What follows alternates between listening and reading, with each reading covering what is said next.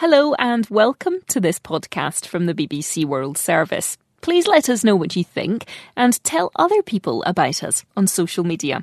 Podcasts from the BBC World Service are supported by advertising. Hi, I'm Una Chaplin, and I'm the host of a new podcast called Hollywood Exiles. It tells the story of how my grandfather, Charlie Chaplin, and many others were caught up in a campaign to root out communism in Hollywood. Hollywood Exiles, from CBC Podcasts and the BBC World Service. Find it wherever you get your podcasts. Big data and data science are terms we hear more and more these days. Data sets are getting larger, analysis techniques more sophisticated, and the idea that we can use these vast amounts of information to understand and analyse phenomena, to find solutions to problems, is gaining prominence both in business and academia. Well, my guest today is at the forefront of big data in healthcare. Although, as she points out, big data and data science are just the terms we use nowadays. Because what science could there possibly be without data? Cathie Sudlow is Professor of Neurology and Clinical Epidemiology at the University of Edinburgh. For more than a decade, she's supported and enabled large-scale population health research and has spent much of her time working with a number of organisations, like UK Biobank, one of the largest and most in-depth biomedical databases in the world, and Health Data Research UK, improving researchers' access to the population's health records. Cathie spent her school years in Edinburgh before studying medicine and later specialising in both neurology and epidemiology. She believes that there's no room for prima donnas in science. It should always be an open and collaborative process, often bringing together researchers from across different disciplines, she says. Cathie Sudlow, welcome to the Life Scientific. Hi, thank you. As I mentioned in the intro there, you say there's no room for prima donnas in science. What did you mean by that? Well, particularly in my area of science, the life sciences and biomedical science, there's an intense sense of competition, which is sort of okay on one level. I mean, the race to discover things or whatever. Sure. But I think often it prevents us from working together in teams and collaborating.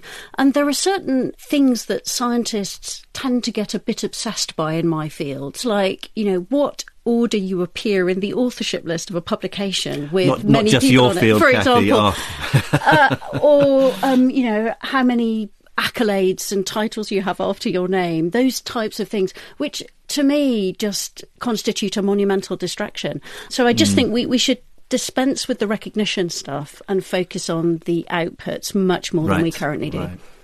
And what motivates you more in your work? Is it dealing directly with patients or is it working with the data, the health data? So it's always been a mixture of both. What drives me is, I think, ultimately wanting to influence the lives of patients and the population at large for the better. And sometimes I've been able to do that through individual one-to-one interactions with patients. I hope much of the time, actually. But sometimes one can influence many more people, thousands, tens of thousands, or even potentially millions, by being involved with working on the data that's generated about and by those people and deriving insights from them. So it's very much been a mixture of both, the one motivating the other and back and forward between the two. Well, Cathie Sudlow, let's go back to the beginning. You were born in Sheffield, but grew up in Edinburgh. Happy childhood memories? Yes, very much so. I had a pretty privileged childhood. I didn't want for much. I had lots of opportunities. I went to a bit of a pressure pot sort of boiler school, priding itself on girls being interested in science and medicine and so on. So because I was good at those types of things, I think I was pushed in that direction, but it suited me. I was probably quite achievement orientated, a bit anxious about doing well. Influence of parents? Yeah, I mean, I don't think they ever put me explicitly under pressure. I think a lot of it came from, or felt like it came from within me. I mean, probably genetic influence from parents and other things. Well, I was going to say, I mean, you do come from a family of medics. Your parents, your brother. That is bound to, like everything else, bound to be a mixture of genetics and environment. Yeah, there are lots of medicine in my family. Grandfather, uncle, both parents, my brother and my husband, and many others besides. So there's a lot of medicine and a lot of medical and clinical and population-based science in my life. Was it inevitable that you were going to go and study medicine then? Not completely, no. I think I fought quite hard against it within myself because I thought it was really important to think about all the options, and I was encouraged by others around me at school to think broadly about other options as well. So actually, as I was coming to the end of school, and I was good at quite a lot of things, but particularly doing well in maths and some of the sciences, I was quite keen on a career in geology, and I certainly thought I would go and read natural sciences. But in the end, actually, after I'd applied to read sciences, I changed my mind. I spoke to a few people and I thought, do you know, I'm sort of trying to do this because I think I should, rather than because it's what I really, really want to do. And there's so much variety in a career in medicine. Well, you split your 6 years studying medicine between Cambridge and Oxford. Is it naughty of me to ask which place did you enjoy your time at more? Well, I think I enjoyed Oxford more. I think that was because I was more grown up by then. So that was the fourth. That was the second half. Yeah. So 3 years in Cambridge, where I was 17 or 18 when I started. I was still growing up. I was getting used to being away from home. I didn't have a year off before I started. So it was really fun. It was very intense. I have very fond memories of my time at Cambridge, but I think I was in Oxford. It was more about being the medical coalface. We were in the hospital. We were part of the team. We were helping to look after the patients. It felt very real. And I think I was just better equipped to handle it by then as well. And did you see yourself going into medical research at that point, or was it more that you were going to, become a clinician?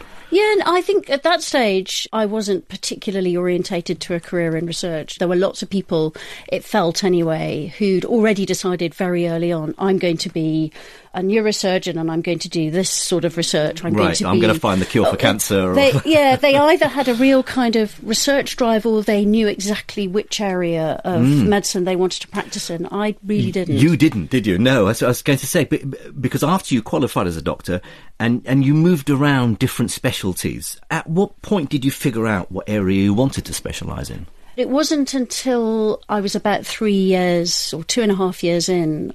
I was doing a job in neurology. Neurology as a medical student before I graduated had been a somewhat recherche specialty.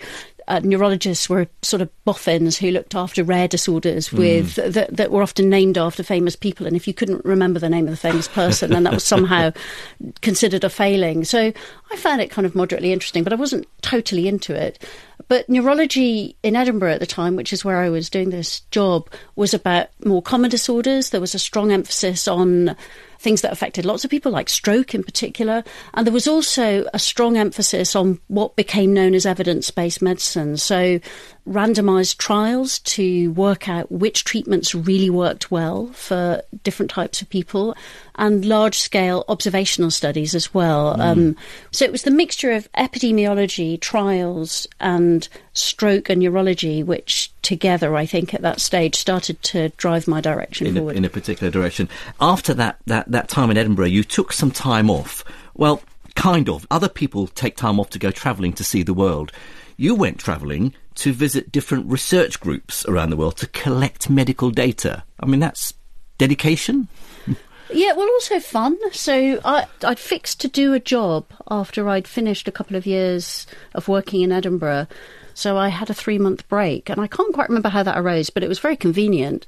Wrote to many people around Europe and around the world with the help of colleagues who had contacts and networks and so on, said, can I come and visit you? You've done this study, and I want to try and collect the data from these studies that are all broadly similar in a standard format so that we can make comparisons about the incidence of stroke in different parts of the world.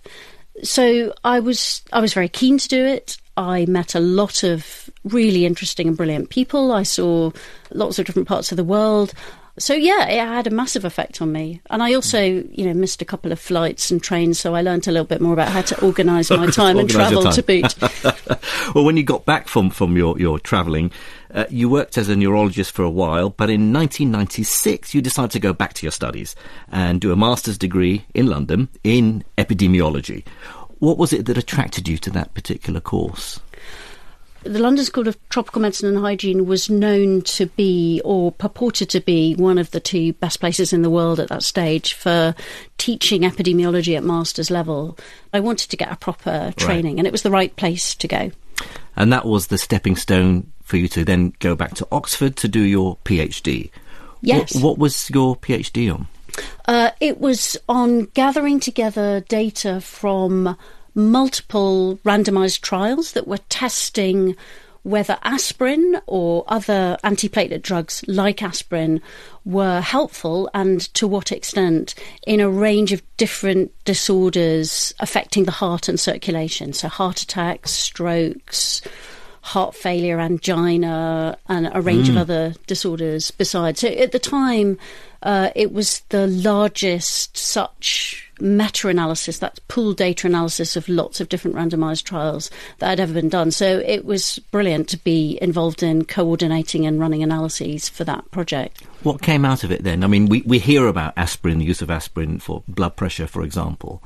What was it that was the big takeaway from your research? Yeah, so we were able to show across a very broad range of disorders. Again, it was a huge collaborative project with people contributing data from all over the world, that around about a quarter of all deaths and subsequent recurrent episodes of disastrous things like stroke and heart attack could be prevented by using aspirin or aspirin-like combinations of medications in people who were already at high risk, usually because they'd already had some sort of event and had survived it.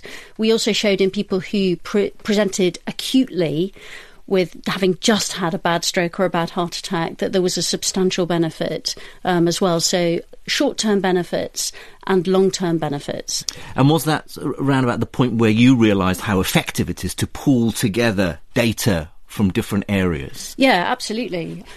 If you're looking for those kind of modest size effects, then you need to randomise, you need to allocate people at chance in experiments to see whether the medicine works or not. But you also need very large numbers to overcome all the kind of background noise that you get in those types of studies. Right. Well, in 2001, you went back to Edinburgh. This time, you settled there. What drew you back then to the place where you'd grown up? I think it was mostly to do with work that I'd done up there. That's where I'd worked and where I discovered neurology and stroke, and where I first discovered epidemiology and randomised trials and big data. It wasn't called that at the time. So I wanted to go back there to carry on my research. And also, I wanted to get back into working clinically. I was missing being a doctor. So I wanted to go for this combination, 50-50 combination for a bit of the two. Well, throughout the early 2000s, Cathie Sudlow, your personal life changed a lot. You married Charles Warlow. He's one of the UK's leading neurologists and stroke researchers. You also had 2 children. Presumably this meant a career break. Yes, I had 2 periods of maternity leave. They were both during a period of time that I was working as what's called a clinician scientist. So I had some funding that allowed me not to spend all my time in clinical care delivery, but quite a substantial amount of my time running and managing research programs, taking on my own PhD students, building up my own team and so on. And during that time, which lasted maybe 7 or 8 years, that fellowship, because it was spun out because of these periods of maternity leave, I had 2 kids and probably about 6 months maternity leave for each of them, one in 2003, one in 2007. The marrying bit came afterwards, actually. Ah, OK. Right. I gather also you were asked to do a TV interview right before the birth of your first child, your daughter Lucy. Yes. So this was a little diversion from the world of stroke, and I was asked to do an interview. And I was really excited by this because I hadn't done anything like that before. And I thought, well, that would be a really interesting thing to do. But then I just had to remember that the day they'd asked me to do it was about 2 days before my first child was due to arrive. So I did actually have a scheduled caesarean section. So I did wonder whether I could kind of schedule it in conveniently. But I also had to go on the anti-Iraq war march. So in the end, I had to dispense with the TV interview. There wasn't time to fit it in. It didn't really feel terribly appropriate either. Well, throughout these years in Edinburgh, Cathie, you had a relatively normal scientific career in epidemiology, working with relatively normal-sized patient data sets. The stroke study I think you were working on had about 2,500 patients in it, something like that. Yeah, so that study nowadays would be seen as relatively average or smaller size compared with some of the things I've become involved with. So when did that all change then?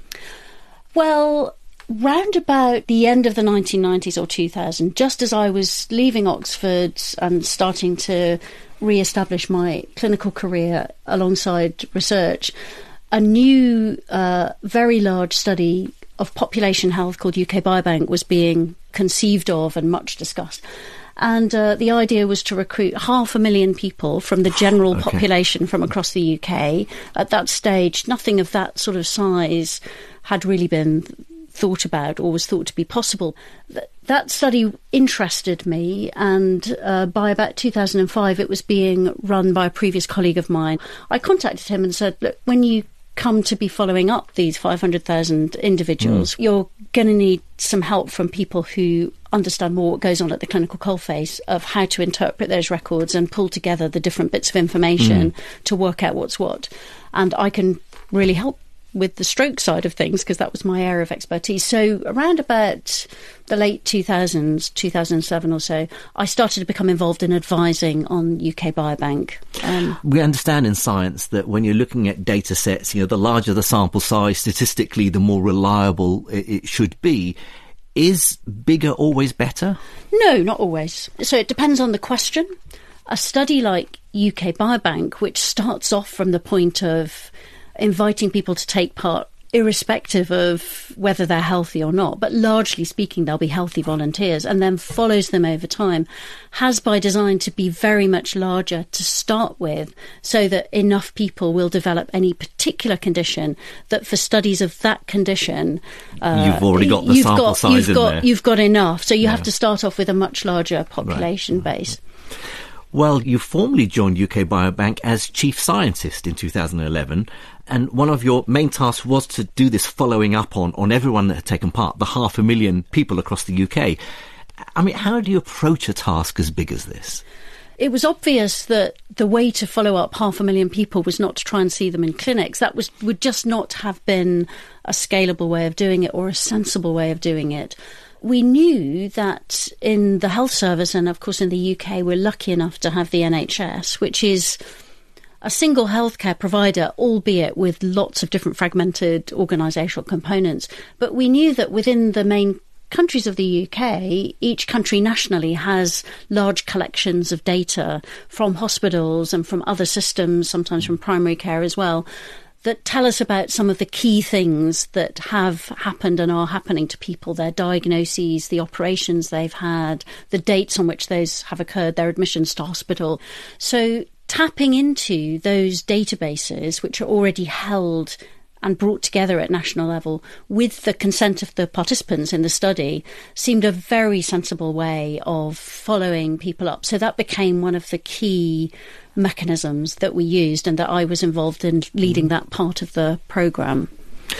Well, 2 years after you take on this role of chief scientist at UK Biobank, it's 2013 now, you were made full professor at Edinburgh. Did you carry on working with patients as a neurologist during this time? Yes, I did. I cut down my clinical workload then to around about a day a week and carried on like that for at least the next 8 or 9 years. I just focused it on one particular area to make sure I stayed competent and engaged and did a good job whilst doing all the other stuff as well. Well, it's doing all the other stuff. I mean, I'm glad I'm sitting down having to read this because I feel exhausted just just thinking about this. In 2017, Cathie, you became director of the Centre for Medical Informatics at Edinburgh University. Only a year later, you became research director of the Scotland branch of Health Data Research UK. Now, before we get into what you're actually doing there for health data research, can I ask how you are managing this all? I mean, you say your clinical stuff you reduced to 1 day a week. You had this chair in neurology at Edinburgh University. You were still chief scientist at UK Biobank. It sounds like multiple full-time jobs.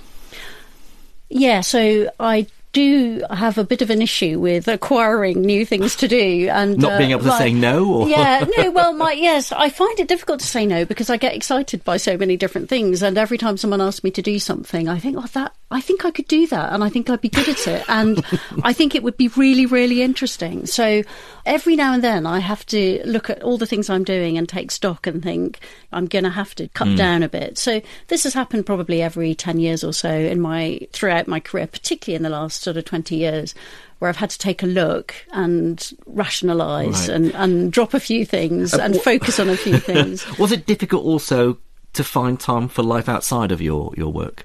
Well, Yes and no. All people in my family and my friends have always, been fantastic support and encouraged me to do other things. So as a family, my husband and the kids and friends and many others, the extended family, have done a lot of sailing. I'm very passionate about music. I've somehow always managed to make time for that. And I love sort of indulging in and enjoying the musical and artistic exploits of my two kids and my husband, actually. He's a great artist too. Let's talk about Health Data Research UK, HDR UK. How did your involvement with the organisation start? So I was lucky enough to be involved from the very early days. There had been attempts over a number of years to bring together individuals from across the UK with an interest in using all the health data that's generated within and beyond the NHS that's relevant to health. It was felt, though, that it needed a UK-wide institute. And I was in the right place at the right time to lead the Scottish bid. And so I became the director of the Scottish part of Health Data Research UK, but then very quickly became much more involved.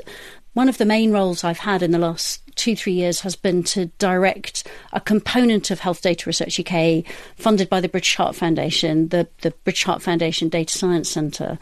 We were able to work with the NHS, especially in England, to build capability driven by the needs of the pandemic, actually, as it happens. Because this happened just before the COVID outbreak. I mean, this Data Science Centre was formed in 2020.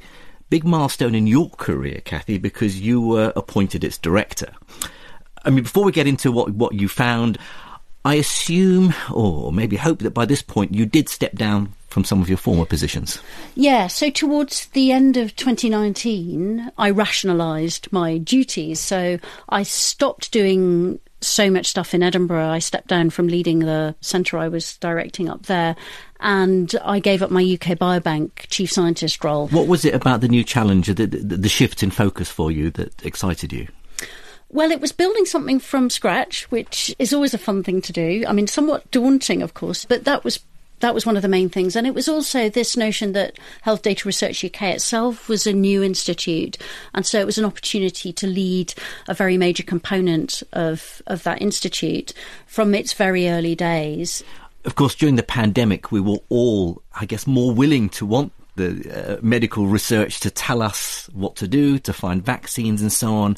Were there any practical insights specifically to come out of the Data Science Centre during the pandemic? Yes, a few examples. So by looking at data across the entire population, it's possible to find very rare things that don't affect very many people, but you need a lot of people to start off so that you can find those. So we were able to demonstrate that some of the rare blood clots that were associated with the AstraZeneca Oxford vaccine in those early months, we were able to quantify how big those risks were. We were able to demonstrate that they were occurring more in younger people, that they were extremely rare, that they weren't associated with some of the other vaccine types, for example, the vaccine that Pfizer was involved in making, but that really crucially, those risks in the vast majority of people were tiny, really tiny, compared with the massive benefits of vaccination. So always trying to quantify and put risks and benefits into context alongside each other. So that was one of many of these population-wide studies we were able to help with. Well, just last year, Cathie, in addition to still running the Data Science Centre, you were given a new role at Health Data Research UK as their overall Chief Scientist and Deputy Director. What changed about your role in the organisation? It's been a gradual change, really. So the British Heart Foundation were very keen for me to continue to lead the BHF Data Science Centre, but I managed to appoint and bring in a really talented deputy director. So I've become much more involved, although I already was quite involved, but much more involved in the leadership of the institute broadly. Well, certainly your years of experience working with all these different organisations, it's not surprising at all that you were recently commissioned by the UK government to write a review called Unifying Health Data in the UK. what else would it be called? I mean, it says what on the tin, what's inside it. What is the goal of this review? So the review was commissioned by the Chief Medical Officer, Chris Whitty, and Government's National Statistician, Ian Diamond. But with the kind of buy-in of the great and the good around them.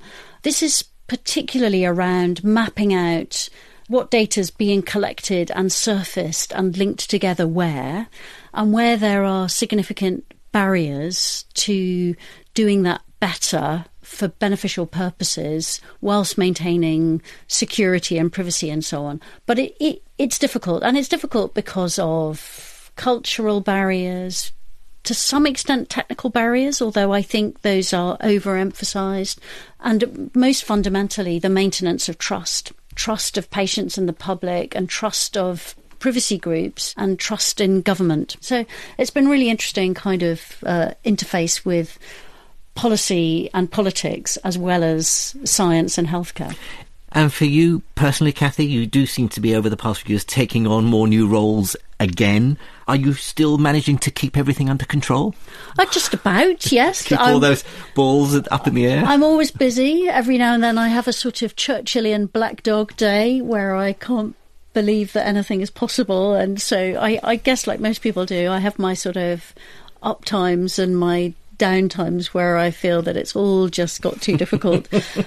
So I do have to continue to be aware of getting overcommitted, and indeed overcommitting the people around me, both my colleagues and my friends and my family. Well, clearly you have more of your career ahead of you and what you may achieve, but looking back on what you've done so far, is there anything you can consider what you've been most proud of having achieved in your career? I think probably the two things I'm most proud of are the work I did with UK Biobank to build up that resource, which is now used by tens of thousands of scientists all over the world to make discoveries that improve people's lives. And then more recently, the work I've done with Health Data Research UK, and particularly with partners in the NHS, to really take forward the scale at which we can interrogate data and make discoveries that are relevant to absolutely everybody. Cathie Sudlow, thank you very much for sharing your life scientific. Thank you. For just as long as Hollywood has been Tinseltown, there have been suspicions about what lurks behind the glitz and glamour. And for a while, those suspicions grew into something much bigger and much darker. Are you a member of the Communist Party? Or have you ever been a member of the Communist Party? I'm Una Chaplin, and from CBC Podcasts and the BBC World Service, this is Hollywood Exiles. It's about a battle for the political soul of America, and the battlefield was Hollywood. Search for Hollywood Exiles wherever you get your podcasts.